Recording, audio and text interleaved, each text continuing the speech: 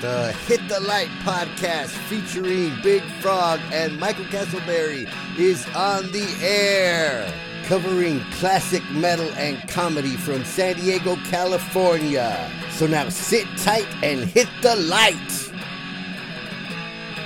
The Hit the Light podcast is recorded live and uncensored. Big Frog in particular is not politically correct, so please don't be offended. Hello and welcome to another episode of the Hit the Light podcast with me, Big Frog, and I'm Geezer Castleberry. Geezer Castleberry. I fucking feel like a geezer. Yeah. Every time I get up in the morning and my knees creak. And I'm like, yep. Yep. All right, so this week we're going to be doing probably the first of who knows how many parts of Black Sabbath. Figured this is a good way to stretch out our episodes. It's right. A band that we can talk about for probably 4 hours. Yeah. Compressed and then cut it up in an hour. Right, for sure. But before we do that, we're going to get into a little bit of the current events, the metal news. And this time it's pretty much about, we got tickets for Kiss. We did get tickets for Kiss. That's I keep saying we keep having like Kiss updates every week. Yeah. But it's the farewell thing or whatever. We spent about 3/4 of an episode being like, fuck the version of Kiss with Tommy Thayer, and now we're getting tickets. So we're not above being pandered to, but it's, they got me with the farewell thing because I actually believe it. You know? Yeah, because I think we talked about that before. They're fucking old. Yeah. Like, this isn't like before where they still had something in the tank. Like, I think I'm there for the stage show at this point. Right. They're saying the stage show is gonna be sick as fuck and like unlike anything they've ever done before. Yeah. And there's so many rumors surrounding like, oh, is Ace gonna open for him? Maybe Ace is gonna do a pop in. Ace lives in San Diego. Maybe Ace would pop in at the San Diego show. Right. Yeah. You know. And all of a sudden, Vinnie Vincent is running around and he's been wearing his Onk makeup. Right. Playing live shows again. And people are like, maybe Vinny's gonna pop in. Wow, that's not gonna fucking happen. Yeah, that's totally not Vinny, gonna happen. like it's not up to Kiss level paint. First off, like Vinny, like have you seen the pictures of Vinny? Yeah. And it just looks like someone dressed their fucking kid up as Vinnie Vincent for Halloween. Their big old fat kid. Yeah. their 65-year-old child. Yeah. But it doesn't look good. But, you know, I'm happy for Vinnie Vincent to be out and doing something. And yeah, sure. Vinny seemed happy. You know, he'll probably get some pussy out of it or whatever it is. Whatever he's into. Yeah, you know, so hell yeah. Vinny's fucking weird. I think Vinny's evolved beyond he might, pussy at this point. See, some of that Egypt shit. Yeah. Yeah. Like on one hand, I know you're like on one hand I understand you rooting for him. On the other hand, just the entire concept of Vinnie Vincent getting pussy at this point is super gross. Yeah, probably so. It's not going to be top shelf. Yeah, I wonder if he's gonna bust out those old pink Jacksons and he had his own model. He had the Vinnie Vincent model, which was a big deal at that time. To have your own Jackson model was huge. Well, I don't have one. Yeah, for sure. It'd be a 3-string. One thing, One thing that I noticed, man, that really kind of, I don't know. I mean, whatever. In some of the appearances that Kiss has been doing lately, they were on Good Morning America, they were on James Corden, they were on America's Got Talent or whatever.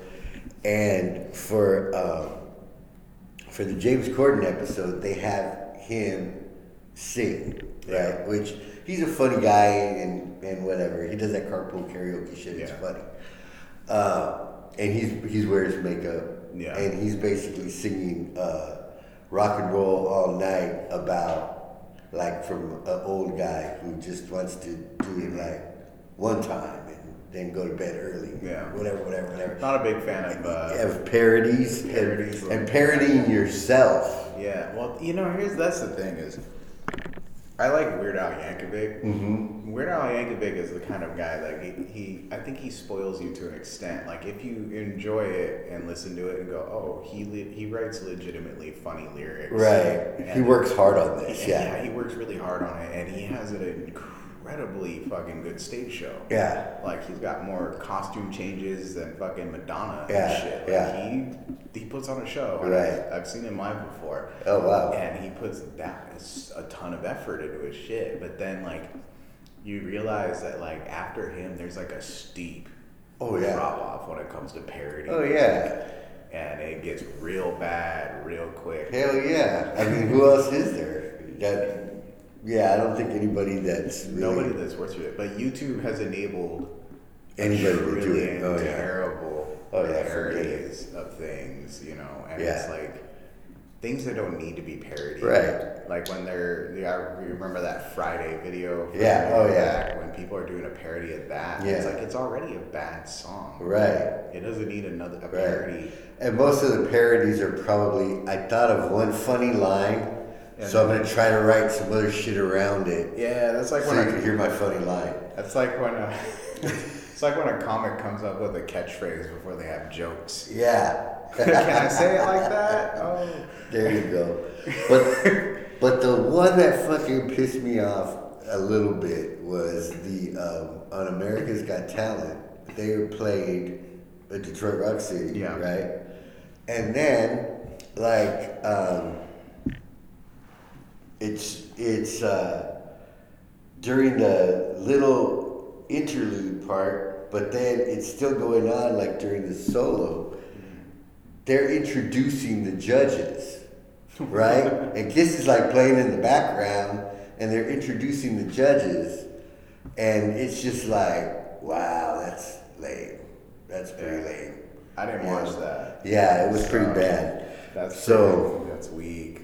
Yeah, but anyways, I'm gonna go. It's gonna be fun, you know. It is what it is. We're gonna have a good time. They're gonna play all the hits, all the songs that we like. It ain't gonna matter that Paul Stanley can't sing anymore, right? Because the crowd covers up for that. Yeah, he'll pull like a Halford and take choruses. Yeah, take choruses out. Yeah, so the crowd can sing the chorus at this point. You know. I've seen that when I was in high school. My friends, I think I talked about that story before. Yeah. My friends were in the Battle of the Bands, and they were instrumental band. Right. Well, during the Battle of the Bands, they're an instrumental band. They played, majority of the stuff they played was their own original instrumentals that they played. But then they play like a couple Metallica songs in there. And they played Enter Sandman. And it's one of those deals, they didn't have a lead singer, they didn't need one. Like everybody knew the words to Enter Sandman. So the second they played Enter Sandman, you had a room full of high school students singing every single lyric for Enter Sandman. Right, yeah, you can totally do that. Yeah, you can totally do that. As long as he has his voice good enough for his rants in between, you know, I'm going to need to hear all those. You know what? It's funny because on one hand, I do need to hear him. On the other hand, if he didn't do it, we'd be like, what the fuck, dude? They're easily the worst part of when you listen to like the Alive. Oh, for sure. I was actually listening to their, they have a collection thing. It's like Kiss Live 1975 to 2000, something like that. And it has like Kiss Alive 1, 2, and 3 on it. Right. And then they have, but the thing is some of those tracks, it seems like they're outtake ones, like they're different from what was on the original release of it. Okay. And then they have stuff like, for some reason, it's like Alive 2, but maybe one of the songs on it will be when they're playing it during their 1999 tour or something. Oh, that's a trip. It's fucking bizarre, but I can't remember which one. I was flipping through them the other day, and it's like Paul Stanley at his most Paul Stanley. He's like, now how many of y'all like here like to see naked ladies? And, and I think it was for the song "Take It Off" or something. Yeah. And I'm like, yeah. It's like, shut up, dude. That's hilarious. That's like I know he's trying to play up that rock star thing, but I think the thing that I hate the most, like I can't get down with ever, is when dudes want to talk about like pussy and looking at chicks. It's like anytime you like a hot chick walks by and a dude notices it and they try to make that eye contact with you, and I'm like, ugh. Yeah, because that used to be the thing to do. Yeah, well, it's like the creepy dude that always has some shit to say. Like a friend of mine years ago was telling me he was at the gym and some teenage girls were going by, and this old guy comes up to him and just goes like, you know, the thing about high school girls is they know everyone wants to fuck them. And he's just at the he wasn't lying. He's at the gym like, what the fuck? Yeah. And that's you know. Yeah, that's hilarious. You know, the thing about the rants that's so funny is that there's such a thing that like the tribute dudes do it, you know? Oh yeah. Yeah, they make their own that are, you know, in the style. Yeah, and yeah, it's hilarious. Oh no, it's a very fun thing to do. Yeah. I mean, that's like, I don't know if you ever used to watch Metalocalypse. I watched a few, but I never really got into it. They had Dr. Roxo, the rock and roll clown. And he was kind of an amalgam of David Lee Roth and Paul Stanley. Okay. So he kind of reminded me of both of them. Yeah. You know, he's on stage. I'm Dr. Roxo, the rock and roll clown. Yeah. That's okay. That's hilarious. So, speaking of Kiss adjacent, Ace's long-awaited Spaceman album dropped a couple weeks ago. Right. I think it sounds like you had a different first impression of it than I did because you listened to that shit on shuffle. Yeah. So you heard the tracks out of order. Right. And then I went back at your recommendation and heard them in the right order. And it probably wasn't the best order, I don't think. Well, it starts off with like 3 love songs. Yeah. Going by the track listing they had on there, I feel like Bronx Boy was probably the strongest. That was a single they released ahead of time. Right. I think that probably should have been the first track because you want that first track to hook you. Right. And the first track on Spaceman didn't really hook me. It had a cool bass lick at the start, and then it just like, I miss you, I'm on the road. Like Yeah, now, when I heard it the first time, the song that they played was Quantum Flux. Yeah. And I thought that was an interesting way to start the record, but I wasn't really thinking of it like that. And that's the closer. Yeah, that's the Fractured Mirror for this year. Yeah. That's this year's Fractured Mirror. Yeah, he's got a bunch of them. Before his solo album had Fractured Mirror, which is a very well-known instrumental. Right. And then when he went solo after that, when he had like Fractured Mirror 2, 3, and then he stopped calling them all Fractured Mirror. Right, but they still kind of were in the same vein. They have a same feel. Yeah, they do. Yeah. So honestly, I was really excited about this album because the cover album was fun. Right. I liked Space Invader. His album before that was really, really good. And then I think his Anomaly was the one right before that, was also really, really solid. Right. And this one didn't grab me, and this was when I was kind of the most excited about. Right.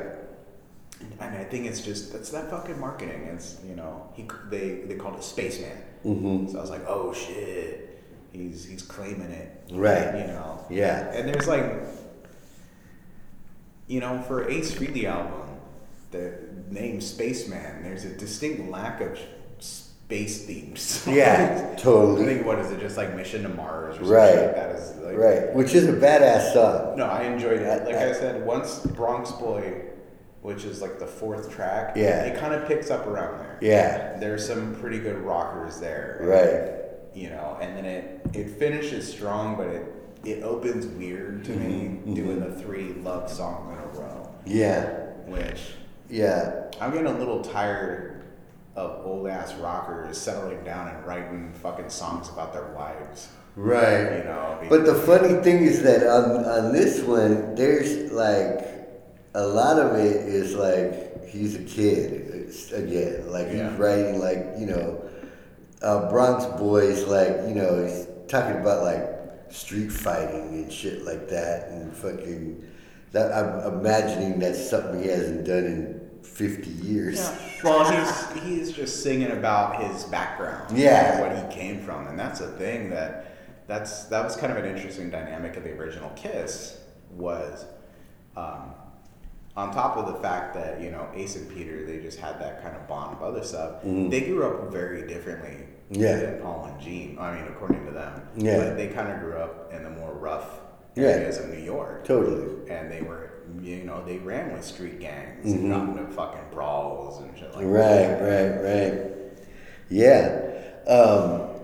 One thing that I noticed, well, a couple of things.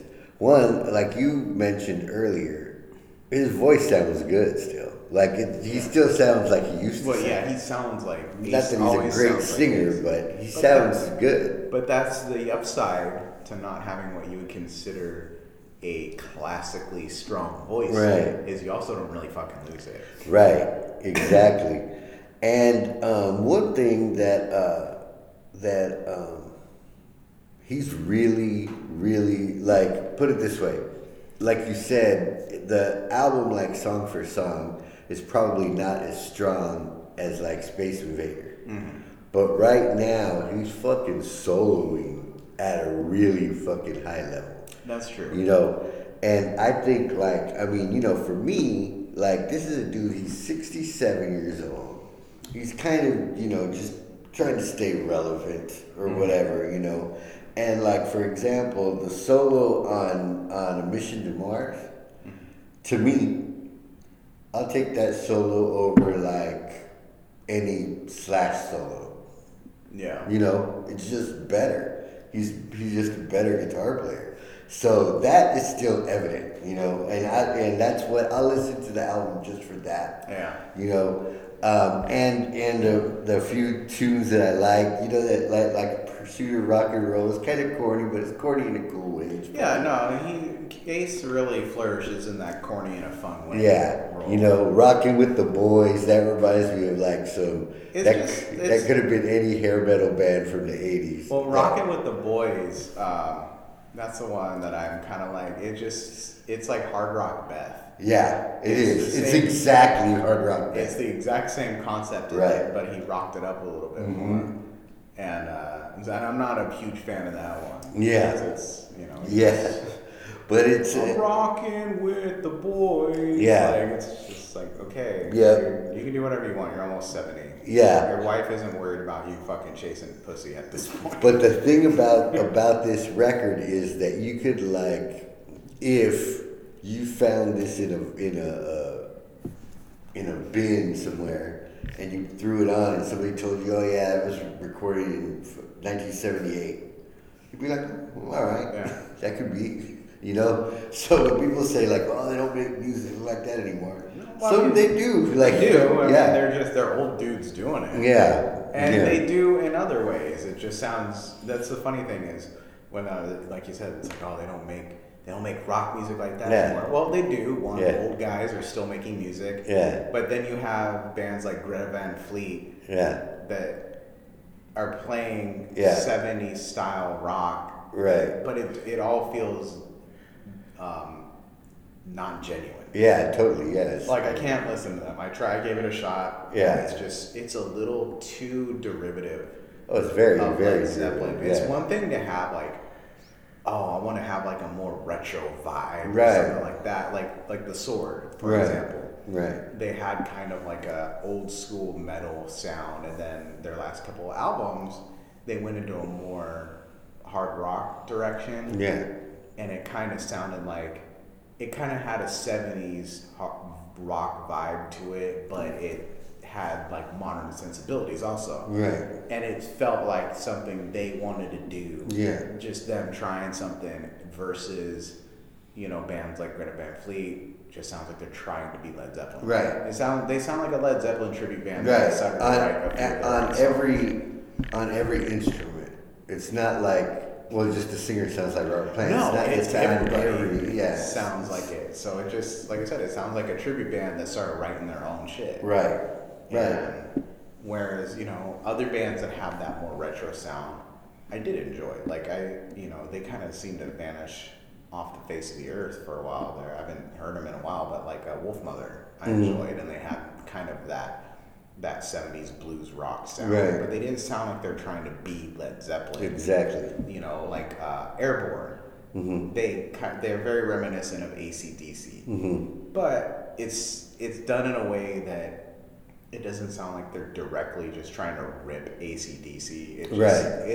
They have their influences there. Right, totally, and that's all right. That's cool. I mean, that's a lot of things. The cool thing though is let's say if you have one dude who's just totally into Tony Iommi, right on, but then his singer in the band shouldn't sound like Ozzy. Yeah. It should be something or Dio. Yeah, Or Tony Martin. Have him sound like, Halford. Yeah, well, that's the thing, is that's true though, but yeah, when you start getting in there, when you have we got like that Iommi sound, got that vibe, and then you have a guy droning like Ozzy, now you're a fucking Black Sabbath knockoff. Right, yeah, pretty much. So let's see, speaking of tickets, we're seeing Ghost next Monday.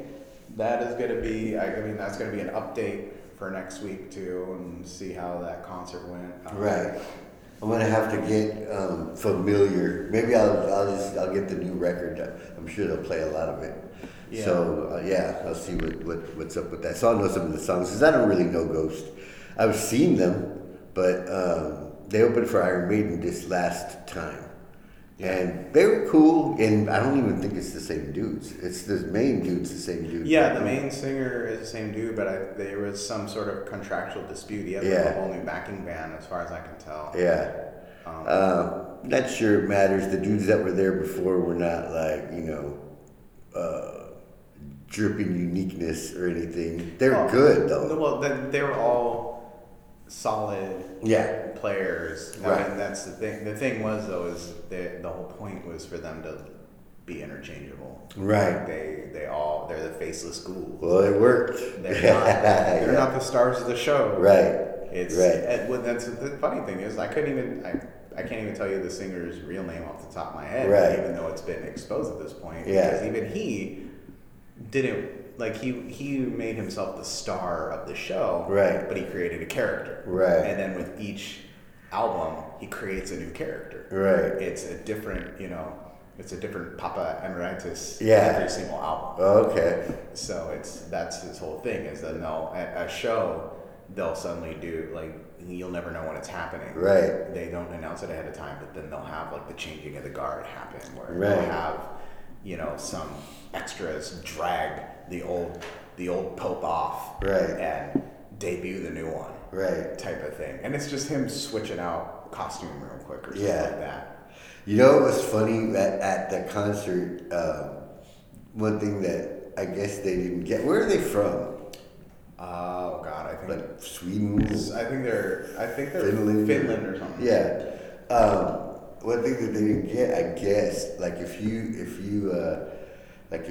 go to let's say you play in London, right? Uh-huh. You're from somewhere else, and you say, "Scream for me, London," and then and you say like the arena, "Scream for me, Hammersmith," yeah. "Scream for me, England," right?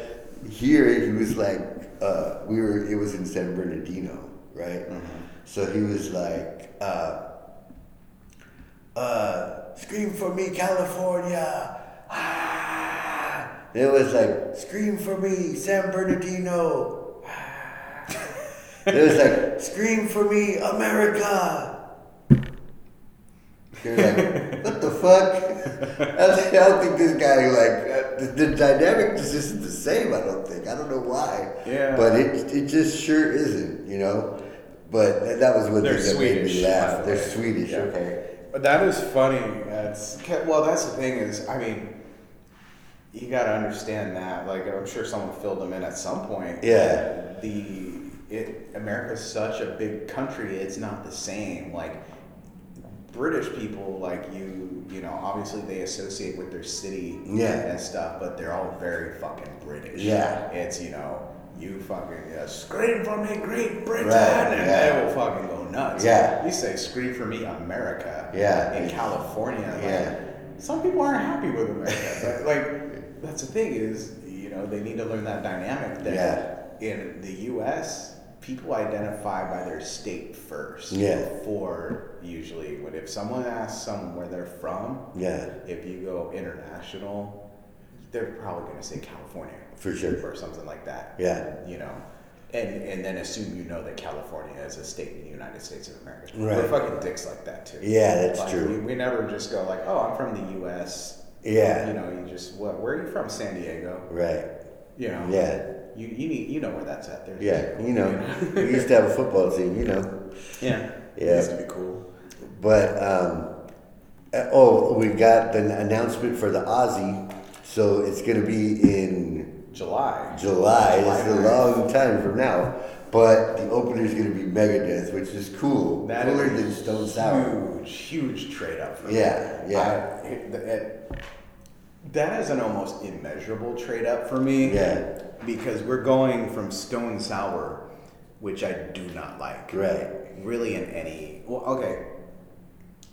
I like Corey Taylor. Okay. I think he's a really good vocalist. Okay.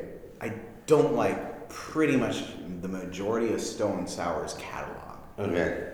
But they did put out a couple of cover albums. Mm-hmm. And the covers are really solid. Mm-hmm. Because Corey Taylor's a really good singer. Mm-hmm. So I kind of enjoyed that and hearing him singing, you know, Metallica and Slayer and stuff like that. And he was on the Dio tribute and sang Rainbow in the Dark and did really, really well.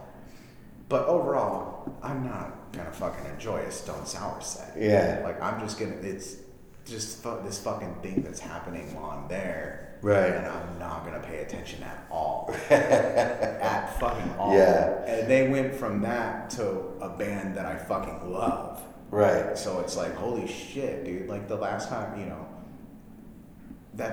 that's a 2-for-1 for me at this point. Mm-hmm. Because honestly, I would probably, I mean, if this weren't Ozzy's farewell, I probably wouldn't have fucking bought a ticket. Yeah. I don't need to see Ozzy live at this age. I've seen Megadeth live, you know, I can't say, it's not even fairly recently anymore. Time just fucking flies like that. Right. But Megadeth still fucking kills it. Oh, yeah. So it's going to be interesting watching Ozzy try to follow Megadeth now. Yeah. Yeah. But, and then the shredding factor went up immeasurably in that trade. But so that ought to be good. And yeah, hopefully, knock on wood, everything holds out. It's gonna be sick for Megadeth. I mean, Megadeth they're killing it again. They've been killing it live. Yep. You know, you got half of the classic lineup. Yeah. Because Dave Ellefson rejoined the band a few years back. Right. So yeah, that's gonna be fun. And Ozzy, we're gonna see how Ozzy does. I'm gonna have fun. I mean, I always like Ozzy. I never had that period where I was like, fuck Ozzy. Nah. I might not have cared. He may have slipped into a realm where he wasn't gonna be like a day one, I'm gonna buy this album thing. But he's got enough goodwill in his back catalog for me. For sure. To be like, you can do whatever you want. You know? Yeah. You know, I mean, you know, I watched him, you know, wear like blue sequin fucking gowns and shit. Whatever. All right, I was like, fucking, you know, whatever. Like he had blonde, frosted hair and all that shit. Whatever. I mean, I figured Sharon was driving the bus at that point. You know, I think cocaine was driving that. Well, that's true too. Cocaine and alcohol. Forget about it. Man, but that's a good way to segue into Black Sabbath. That's the granddaddies. Yes, because OGs. You know, that's one of the bands that you can actually like chart their albums and their drama according to their drug usage. You know, like the first two albums they were pretty, you know, I'm sure they were partying and shit, but they were Birmingham partying, you know? And then the third album is basically now we've been on tour in the States. Yeah. Now we've been smoking weed and experimenting with other things album. And then the next three were the cocaine albums. Oh, yeah. And then it turned to now we're all doing different drugs and on different trips and not feeling each other. That's the fucking key. If you want to be a drug band, y'all got to be on the same fucking drugs. And you got to party together. You can't have 3 stoners and a fucking tweaker in a band. That's not gonna fucking work. Nope. You know, that's like the old Chris Rock bit. You know, just you and your girl have to like the same shit. Yeah. You know. Yeah, totally. A church girl and a fucking cokehead aren't gonna fucking work out. No. 2 cokeheads will stay together forever, though. Yeah, pretty much. And that's the thing, man. Is you gotta be, you know, like, you know, if you're all fucking, you know, on coke or whatever, fine. You can at least, you're on the same level with that. And if you're all fucking tripping on acid, you're kind of all on the same level. Right. You know? And, you know, that's, like you said, they started going in radically different directions with their drug use. And Ozzy went full Ozzy. Everywhere, yeah. And then those last couple albums, man, they're all over the place. It's a band that probably needed to break up. He got really obsessed with Queen and the production values. And I guess he was like, during those recording sessions, he was just saying like, oh, we need to make it sound more like Queen would say and do it and this and that. And they're like, we're fucking Black Sabbath. Yeah, we're not Queen. Yeah. And he's got, I mean, more power to him. He's got a lot of love for Brian May. Oh yeah. I mean, Brian May's come in and done solos on Black Sabbath albums later and shit like that. But you know, that's a lot of people didn't like that. They didn't like when Sabbath started sounding too clean and too polished, and it's like you're kind of hitting this sound it doesn't seem like it's you anymore. Right. Whereas before they had such a distinctive sound that they invented pretty much an entire genre of music. And that's interesting in the sense that, you know, you don't get that a lot. No. You don't. I mean, here's the thing, like when you talk about most influential bands of all time, right, it's gotta be Black Sabbath, because, you know, the Beatles were influential, but they had, you know, they just played rock and roll. And then they started doing drugs, and then they started tripping out and trying new things. But they were a rock and roll band. Yeah. You know, so they're playing, you know, their early shit wasn't that much different from the, you know, stuff that was going on in the 50s. Yeah, they had more personality and good looks and whatever it was that threw them over the top. Yeah, but when you chart that, it's like you chart rock and roll. It's real hard to find a very definitive starting point for rock and roll. Yeah. It's a thing that bubbled up, and it was this, you know, different styles starting to hit each other. Right. Like some say the earliest rock and roll songs were in the 40s. Yeah. You know, it's hard to find one that you can say this is where it started. Right. Whereas with metal, that first Black Sabbath album, this is so different than pretty much everything that was happening at that time period, that it's like, this is a new thing.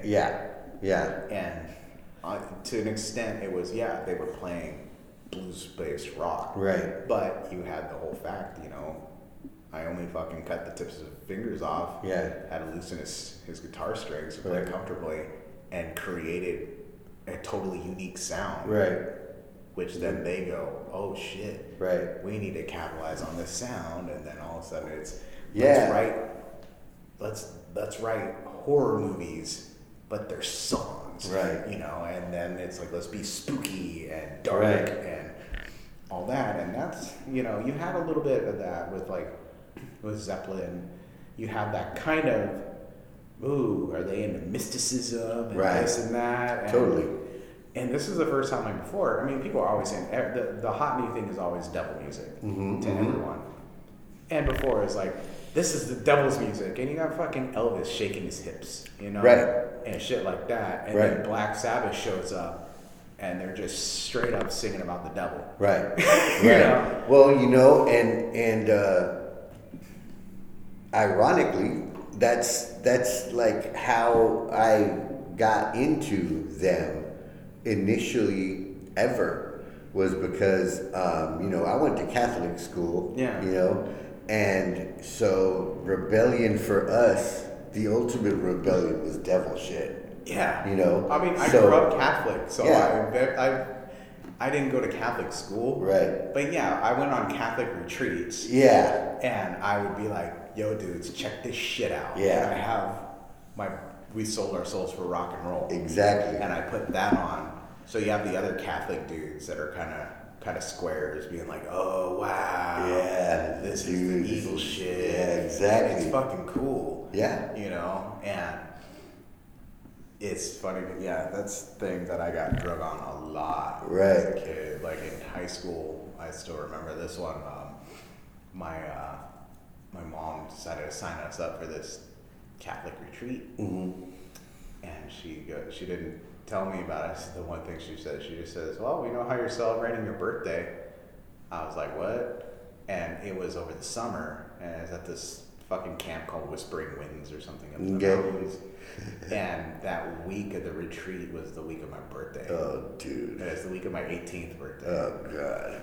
And I still remember the thing that stood out. I ended up having fun because it was like fucking kids that I went to church with. That my dad was in the Knights of Columbus, and he was all involved in that. So it was all the other kids that were the Knights kids. So we went on shit all the time anyway.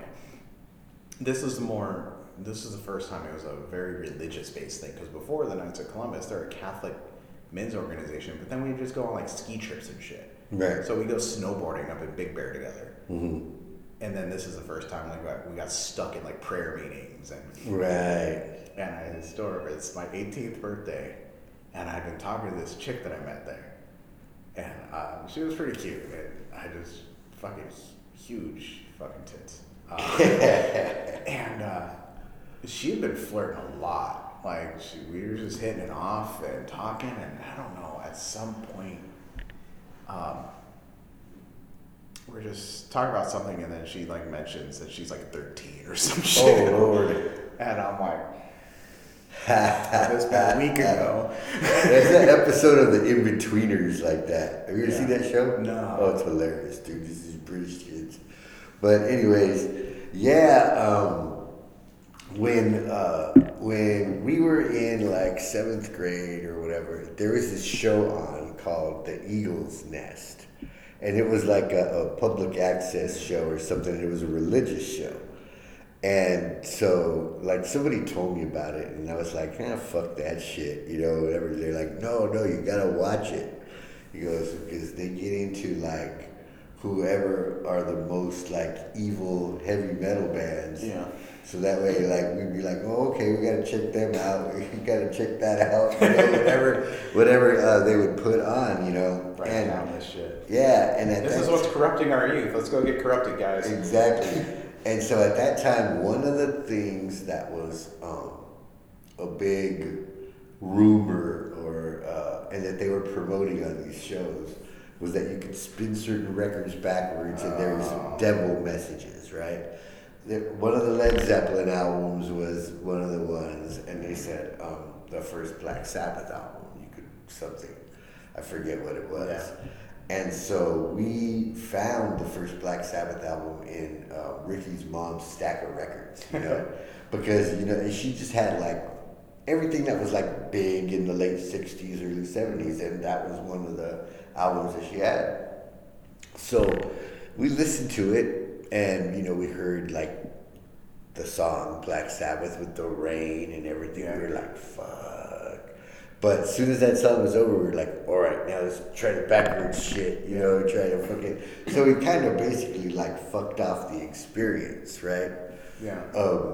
But really, we were kind of more like, this is awesome and spooky and whatever, but that shit that they came out with just now, you know, Heaven and Hell, is way better than you know, and that's where we were in the timeline. Heaven and Hell just came out.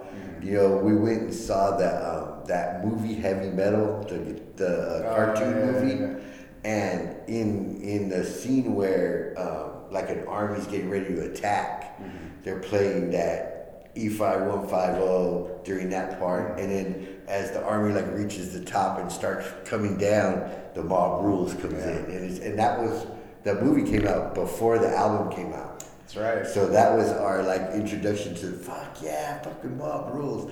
So to us, that was Black Sabbath. Yeah. You know, the shit that was coming out right now, which was bad fucking ass. Yeah. You know, they're fucking killer albums. Right. And so from there, that was like 81, 82. I went to Spain in 83, came back in 84. It was like 85, 86, 87, 88, 89 before I started to accumulate all the albums from there back. Yeah. You know, I had the first album, and I think I had Paranoid. Yeah. And then I had the new albums. But all that middle shit was missing. I didn't discover that shit till way later. Way later. Yeah. How about, like, you were Ozzy only purist for... that was just, I mean, I first got into Black Sabbath.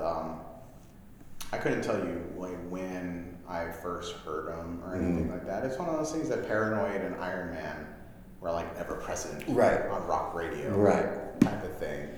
Yeah, and Iron Man, like everybody knew the riff, totally. You know, so it was like, oh man, that's another riff that a lot of people play wrong. Yeah, yeah, but yeah. So that was like, oh, Iron Man is such a fucking sick, heavy song, and you know, it's my kind of journey for that. It kind of just really goes to the fact that when I first started really getting into music, where I kind of was getting into my own thing versus like what just happened to me on the radio or what my parents were listening to. And when your parents are listening to something, it's automatically not cool. Right. You never want to listen to your parents' music. Yeah. It's never fucking like, we keep thinking we're going to be the, you know, oh, I'll be the cool parent, like where I'm listening to fucking Metallica and Megadeth and Slayer.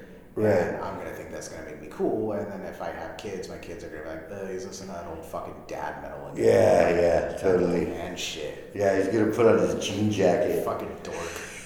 You know, it's like, that's the thing. It's like Metallica to, you know, Metallica for the next generation. Like if I have kids, it's going to be like the Eagles for me, where it's like just that. Yeah. That's that shit your fucking uncle listens to when he's had too many fucking Bud Lights or something. Like,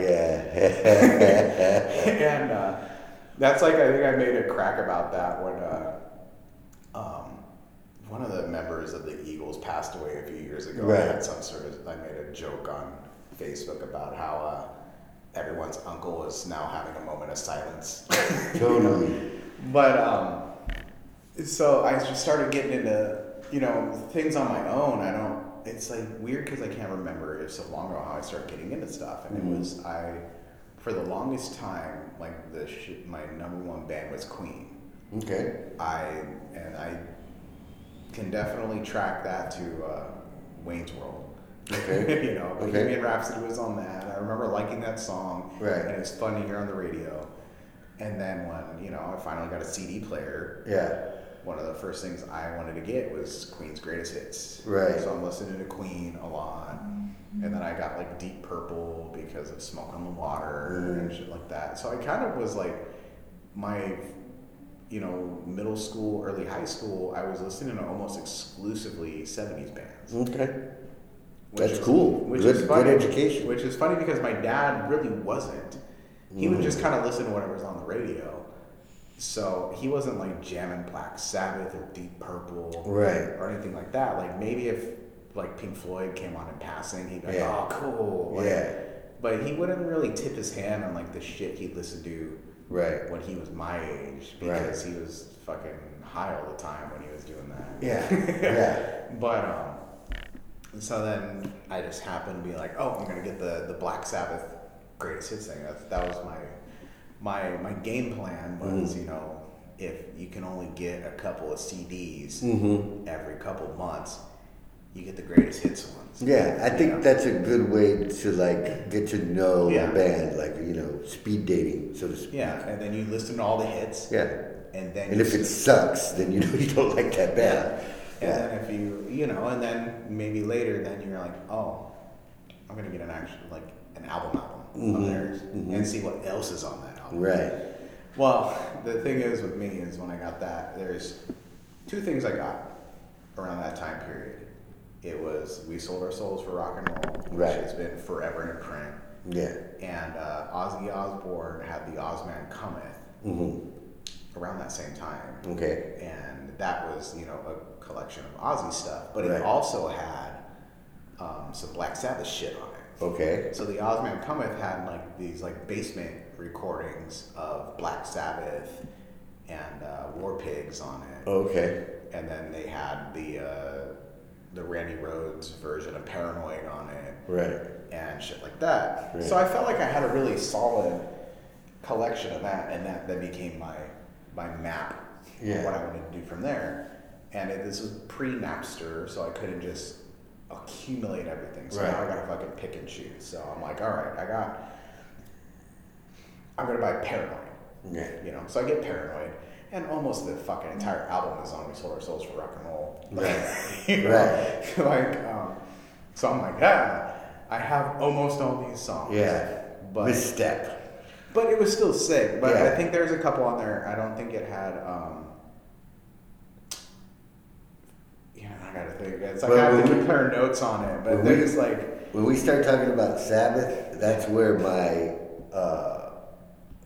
thing for not knowing the names of songs is really going to come into play. Because I didn't have like almost any of these actual albums. I had them all on tape, so they're whatever, that one song or whatever. But I mean, I know all the fucking songs. I just don't know the names. I think like Behind the Wall of Sleep is on that one. Okay. And it wasn't on like We Sold Our Souls for Rock and Roll or something like that. Yeah. There's like a couple. There's always a few. But so I got that, and then it became my brother got into Ozzy and Black Sabbath also, just via osmosis of being around me. Right. Not my favorite Ozzy album, but Right. But so we would start becoming a thing where I don't think we're intentionally like combining our efforts, but it would be like, oh, let's pick up some CDs. And then I'd pick up a Sabbath one, and he'd pick up a Sabbath one. Right. And then I'd pick up one, and he'd pick up strategy. So, and that's sort of how it started becoming like how we started figuring out what our favorite Sabbath albums were. Like, I think I got like Sabbath, Bloody Sabbath, and then he had like Volume 4. Right. Type of thing. Yeah. And he would be like, oh, Supernaut is the best fucking Black Sabbath song ever. Like, that kind of shit. Right. And I was more along the lines of, like Sabbath, Bloody Sabbath, and A National Acrobat and shit like that. But, we kind of all realized that, we enjoy Black Sabbath more than solo Ozzy. Right. Very early on. Right. What's funny is because when Speak of the Devil came out, and Live Evil came out at the same time. They're competing albums, right? And with mostly all the same songs on them. And I didn't like, Dio didn't like singing those songs. Yeah. And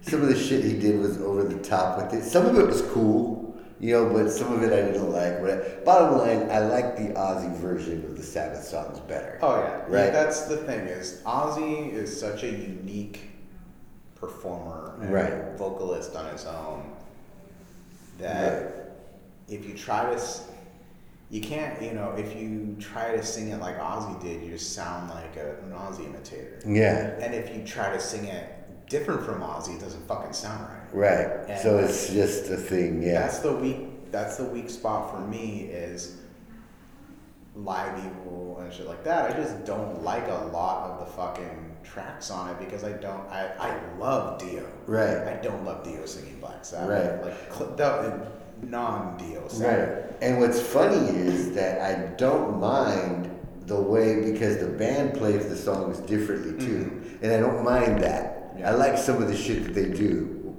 with that band with the old shit. But yeah, Dio just doesn't fit. It just doesn't fit. And he didn't care enough to make it so. And other, and that's the interesting thing is I've listened to multiple versions of Sabbath songs from multiple singers. Mm-hmm. And it just always kind of feels wrong when it's not Ozzy singing. Totally. Ian Gillan had his own take on some of them, which it was okay. But the star of the show is the shit he actually sung on the album. Right. And I mean, obviously everybody's going to put a little more effort into the shit they wrote. Yeah. But when,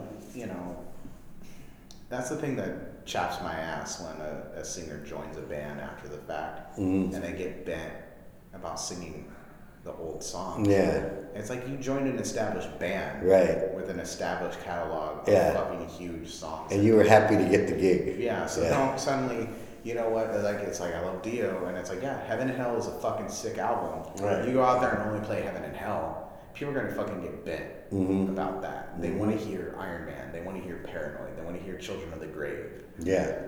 And shit like that. Yeah. And then you gotta sprinkle in your shit. Yeah.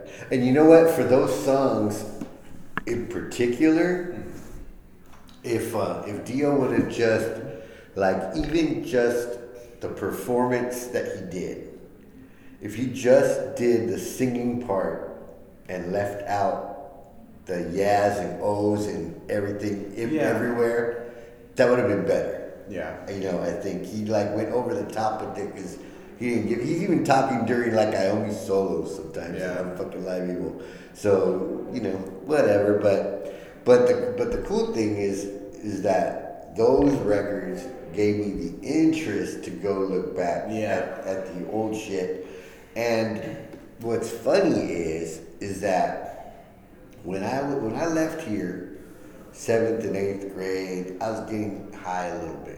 Yeah. I was already drinking. I was getting high a little bit. No big deal. I went to Spain. I didn't get high at all the whole time I was there because it would have been a really big deal, and I didn't want to get thrown out of the fucking, you know what I mean, or whatever. So I didn't get high at all, and there wasn't a whole lot around or anything like that. And then I got back, and that's when I started getting high for real. Yeah.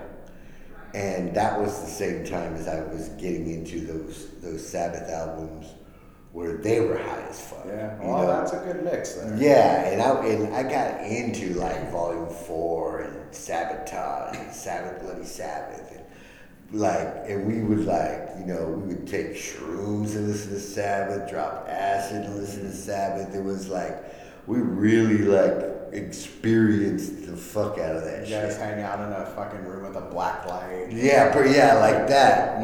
Practically. Black light posters. There was black light posters. Yeah. And the room was blue. Yeah. That's the funny thing is, me and my friends, I didn't really get high in high school. Yeah. We still would fucking hang out in my friend Lance's room with the black light on. Yeah. And then listen to Alice in Chains or some shit. Right. It's still trippy. It's still cool. Yeah. It's the funny thing is this is how I realize I'm probably eternally going to be a 16-year-old boy.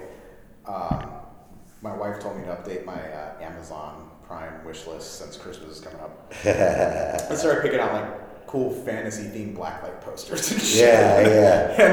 and looking at black lights to hang that up. Oh, here's a fucking elf on a mushroom. Like, that's hilarious. Yeah, and it's like it's still cool. Yeah. But yeah, I mean, there's when that stuff was coming out,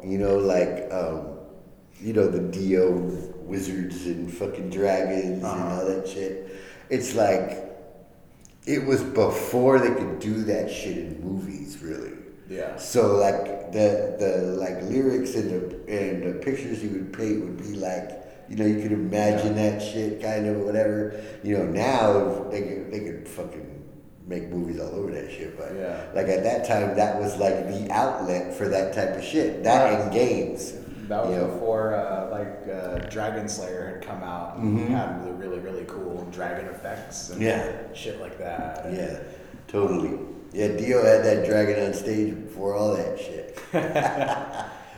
Well, he knew what he wanted. Yep. And it's funny listening to later interviews with him when he reformed Dio after rejoining Sabbath and leaving again. And he's like, we're not singing about dragons and this and that anymore. Yeah. We're moving on. Right. And it's like he went back to it. Yeah, of course. And that was what I think was kind of cool about it. I think that's why I didn't jive also. Right. Is when Dio joined Black Sabbath, he brought all the fucking wizards and magic and knights and shit with him from Rainbow. Right. Plugged it into Sabbath. Right. And because like the early Sabbath is, there's like, there's the devil shit, then there's love shit, there's insanity shit, there's social consciousness shit. Yeah. They covered a lot of bases, and it was funny that it was Geezer writing a lot of that shit, and it's also cool, like I said, I've mentioned many times, the original Black Sabbath on the original albums, they all get writing credit on all the songs. Yeah. Like I said, that's the way to keep a band together, and they were together for a long time. Yeah. And what's funny is that they were pretty much instant hits. Like their first album was a hit. Yeah. And they kept on, for a while. I mean, the funny thing is their first album was a hit, and critics hated it. Yeah. They were shit on by critics, and you know what? If you want to, honestly, sometimes I'm starting to wonder. If you want to get kids to buy your fucking album, say that the fucking man hates it. Yeah. Yeah, totally. Because if the fucking critics don't like it, fuck them. Yeah. You know better than these fucking jackoffs at Rolling Stone. Yeah. And they're like, yeah, we do. Fuck yeah. Devil shit. And it's like, the horns aren't a thing yet, so we don't know what to do yet to this music, but we know it's neat. Yeah. And which is funny. One funny thing is that the fingers that are down, those are the fingers that Iommi's missing. So it's strange that he didn't come up with it himself. Yeah. That would totally make sense. As we all know, Gene Simmons that's right. Jack off Gene. Yeah. That fucking, that pisses me off, man. It's just, and it's like you said, every time he claims he invented the horns, he fucking throws up the love thing. He's not even doing a stupid son of a bitch. Yeah. Anyway, I can't wait to go see you. Yeah, totally. My brother is excited because, it's like, all right, hey, we got tickets. He's like, cool, thank you. It's like happy birthday, because his birthday is February 18th, and they're going to be here like the 9th or something. Right. If there's any announcements about openers or guests, that's going to be even like better. Yeah. Hopefully, unless it's whack. Unless it's totally whack. Yeah. But last time I saw, here's the thing, man. This is Kiss doing it as them being the main attraction. Mm-hmm. They haven't done that in a little while. Right. We talked about how cool it was when we're kids and this and that, but for me, for both of us, we didn't, we missed Sabbath's prime. Right. Well, Sabbath's prime with Ozzy. You still were around for, the Dio and shit. Right. That's like a new prime for Sabbath. Right. They were on their way out before. Right. Well, here's a funny thing that you mentioned, that missing Sabbath. Because we missed the prime of Sabbath, and what's funny is like in 81, let's see, how old was I? 12, getting to be 13, right? Yeah. There was Black Sabbath came, dude. Black Sabbath with Dio, with the Mob Rules tour, they came, and there was just no fucking way that my mom was gonna let me go see Black Sabbath at 12 years old. You know what I mean? So I fucking couldn't go. And we were like lamenting it because we were somewhere all together. Like they took us to the movies or something. We were just like, fuck, you're gonna go Black watch Sabbath. They just re-released the Apple Dumpling Game. Yeah, go watch that shit. Yeah, but but we were like, we'll see them next year. Yeah. Nope. There wasn't going to be no next year. There wasn't going to be no year after that for that. And then was the whatever the fuck years, the 7-star years, and the fucking and then coming to the can't think of his name now, the singer. Tony Martin years, and during that time, so far as I know, they never came here. They were playing like clubs, right, at around that time period. Some of those Tony Martin era albums are really fucking good. Yeah, Eternal Idol is fucking sick. Right, and Headless Cross is fucking sick. Love that shit. They were so far from their commercial prime. Right. And the thing you had to deal with Iommi too was every other album he was trying to put out he's trying to fucking put out a solo album. Yeah. The label made him call it Black Sabbath. Yeah. It'll sell better as Black Sabbath. Well, when you do that, you kind of dilute the brand. Yeah, and you piss people off who don't. I didn't like 7-star. Yeah, and that wasn't supposed to be Black Sabbath. Right. That's why. And that was my first fucking taste of Glenn Yhis. That was like, what? Oh, that's that? Yeah, no, I don't like that guy. But it's funny, dude. One thing that's funny is I was watching the other night, since we're doing this podcast, I'm widening my horizons. Like, I'm watching a lot of shit that I normally wouldn't watch and listening to shit that I normally wouldn't listen to. I'm on a steady diet of like Led Zeppelin, and right now that which I'm digging it, and I watched because Phil posted something about Glenn Hughes being like one of the few singers that could like make his hair stand up. Yeah, I remember that's where we were both fucking clowning on him or something. And I was like, okay, you know what? I'm gonna watch some shit. So I watched a couple of videos of his. And he did some shit that impressed me, and the funny thing is that he did some shit that, like, let's say, for example, the Black Country Communion or whatever, like if they wanted to get a new singer and keep going, that would be hard. Yeah, that would be hard to find somebody who could do that. And another dude who, this is something that we left out kind of thing, because I glanced over Graham Bonnet a little bit in the Rainbow episodes. Yeah. He's another dude that, like, if they wanted to reform Alcatraz without him, I don't know if anybody could sing those songs. No, I mean, I don't know if you watched it, I sent you a couple of videos of some Rainbow tribute bands.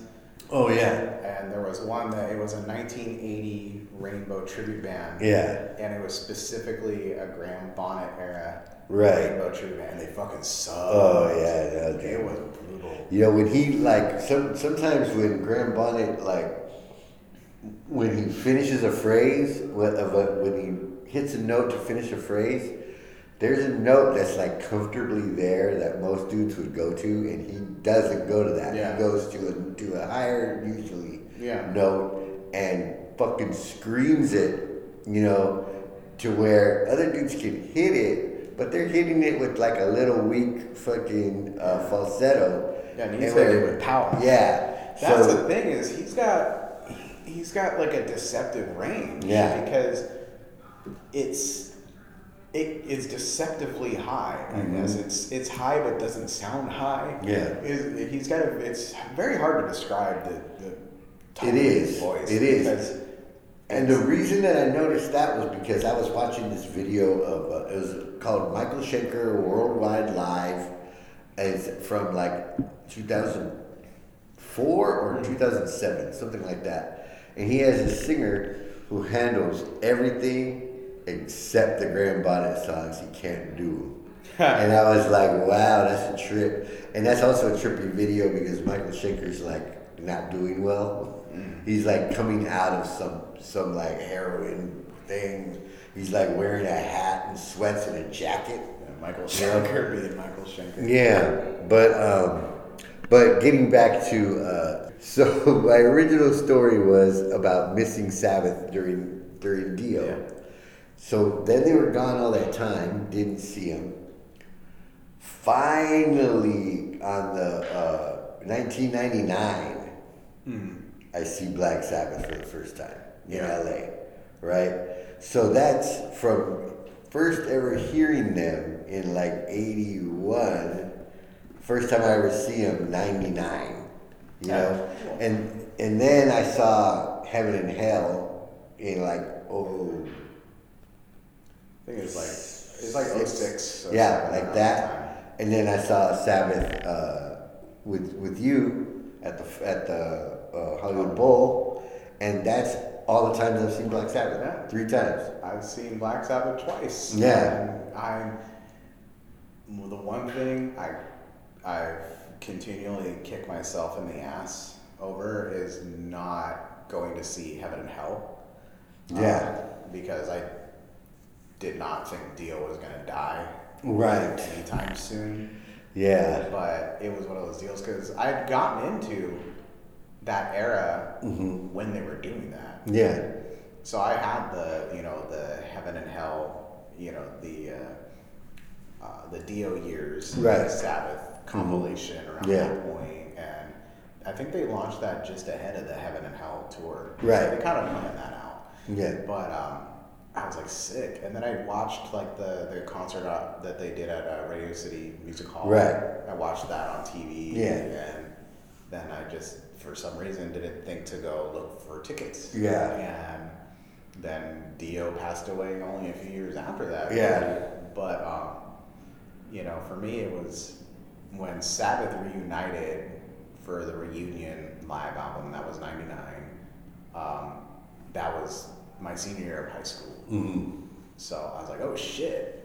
I've been jamming Sabbath for a little while since I was a freshman, and all of a sudden they're back. Yeah. And didn't see him in '99 or anything like that.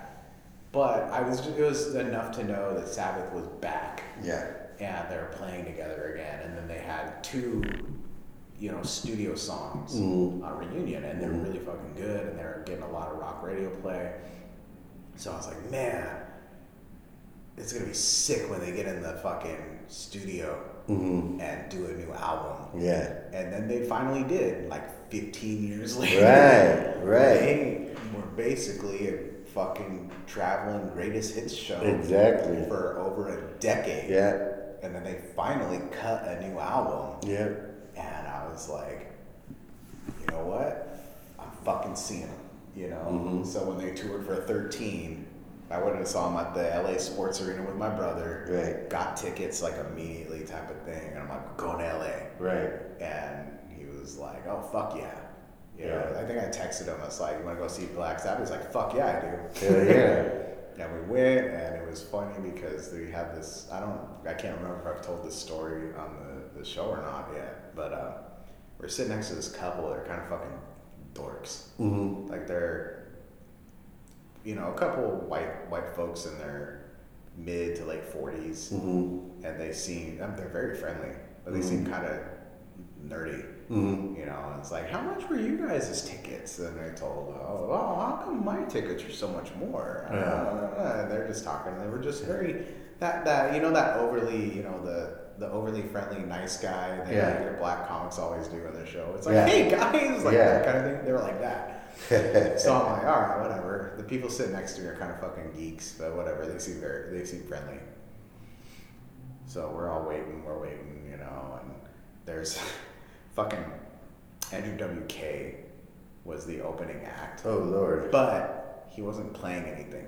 He was a rock and roll DJ. Oh. He did a DJ set where he just sat down, and he was not like he fucking mixes. He just sat there, and you had to basically sit and watch Andrew WK have fun playing songs. So it's like him just like, I'm not here to rock for you, I'm here to rock with you, and then he'd just play like Motorhead, and then just watch him like rocking out to Motorhead. I'm like, this is fucking weird. Yeah. And I don't mind the song choices, but it's like when what's his face in the Beastie Boys was part of the opening act for Metallica. I'm like, this is weird. Yeah. But, so that went on for seemingly forever, right? Because they didn't have an opening band. That was it. There was you get to listen to some fucking rock hits, and then Sabbath. Where was this? Just at the LA Sports Arena. Okay. So we're sitting there, and I got the dorky couple next to me, and Sabbath finally comes on, and they open with War Pigs. Mm-hmm. So you're waiting, and the tension's building, and then the sirens start going. And then, the fucking guitar kicks in, and I've been to plenty of concerts. This is the first time I've been at a concert where the mood changed immediately, and it was a cool mood. It was literally this. The second that song started, we had the cheap seats. We're in the nosebleeds, but you immediately see a fucking cloud of pot smoke. Yeah. Oh yeah. And that's the thing, and I'm like, whoa. And the dorky couple next to me, they went, they're still probably pretty dorky. Yeah. But they're like, hey, nice to meet you, seat neighbors, to like passing me a joint. Right. Like immediately. And I'm like, hey, right you guys are cool. Yeah. And that's the funny thing, man, is sometimes it's like you get them folks that they seem like they might be kind of dorks. Yeah. And then they'll smoke you out, man. Yeah. That's the thing, is I can't really smoke anymore. Yeah. My wife has I never was super into weed. Right. She gets like super bad headaches when she just smells it. Oh, wow. But her aunt and uncle that live up in the Bay Area come down every once in a while. And they're super nice. I love them to death, and they seem like the kind of same thing. Mm-hmm. And then they go smoke weed in the garage. Yeah, I think like that's gonna be. Sweet Leaf could be a theme song for the 2020s. Right. I think it's gonna be just everybody's gonna be smoking weed. Already, if you just walk outside, you can smell weed. Yeah. So that's like that's a upcoming thing, I think. What's funny about that? The smell of weed is so prevalent when you go anywhere. Mm-hmm. Like these days. Mm-hmm. It's I feel like I'm just walking around with my wife constantly asking me if I just farted. She's like, did you fart? I'm like, that's just weed, babe. Yeah. And it's like, sometimes I did. Yeah. My dad smells weed everywhere, and it bums him out. He was. Maybe he needs to fucking smoke a little. Well, but he won't, dude. According to him, he never has. Mm-hmm. And it's just one of those things, man. It's like an old, the older. I'm already generation older than you, probably. Yeah. And, he's obviously a generation older than me. But it's like, they get bummed out by certain things. Some of them, they like that. I watched him watch the trailer to Bohemian Rhapsody, and he was like, bitter, like that pissed him off. He was just like.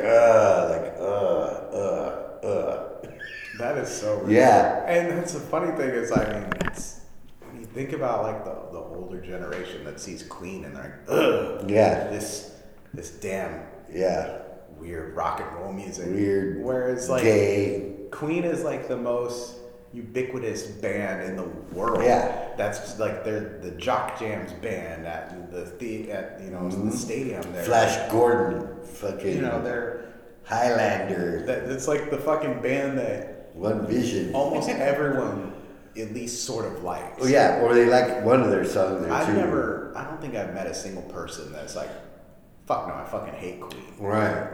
It's like I've seen people that are like they're overrated. Yeah.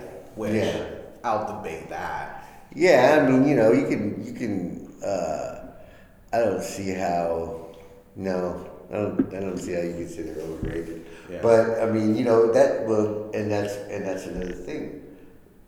With Sabbath is nobody like dabbles in Sabbath.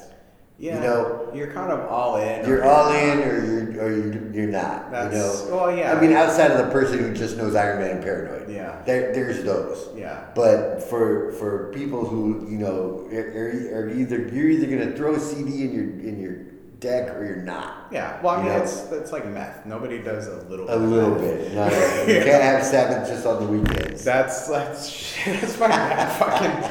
When we used to have this tweaker neighbor, I mentioned that to him. I'm like, fucking Junior seems like a nice guy, but that guy fucking tweaks. Yeah. And he's like, oh, I think he's like a casual tweaker. Yeah. I'm like, that's not a thing. And I'm like, Dad, you used to tweak. You know that's not a thing. Yeah. Like, there's no social tweaker. Where it's like, oh, every once in a while I have a beer with the guys and then I fucking decide. It's my meth cheat day.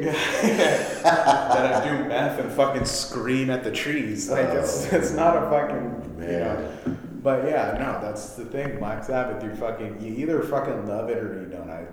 That's the thing. It's,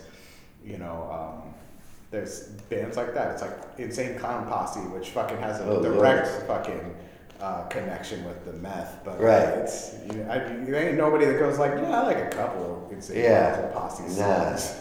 You either fucking hate them or you do meth and paint yourself like a clown. There's no in between. Yeah. So we're like what do we call ourselves? Blackies. Something. I'm not touching. Sabalos. Sabalos. I'm the white guy of the podcast. So I'm not gonna touch Blackies with a 10-foot pole. Trying to get like. We're the Sabs.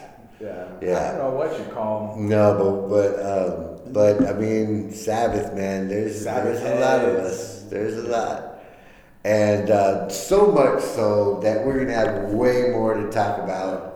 And so we're gonna end this one here. We'll be back with, I would say, probably at least an old Sabbath episode and Dio and on, or something like that.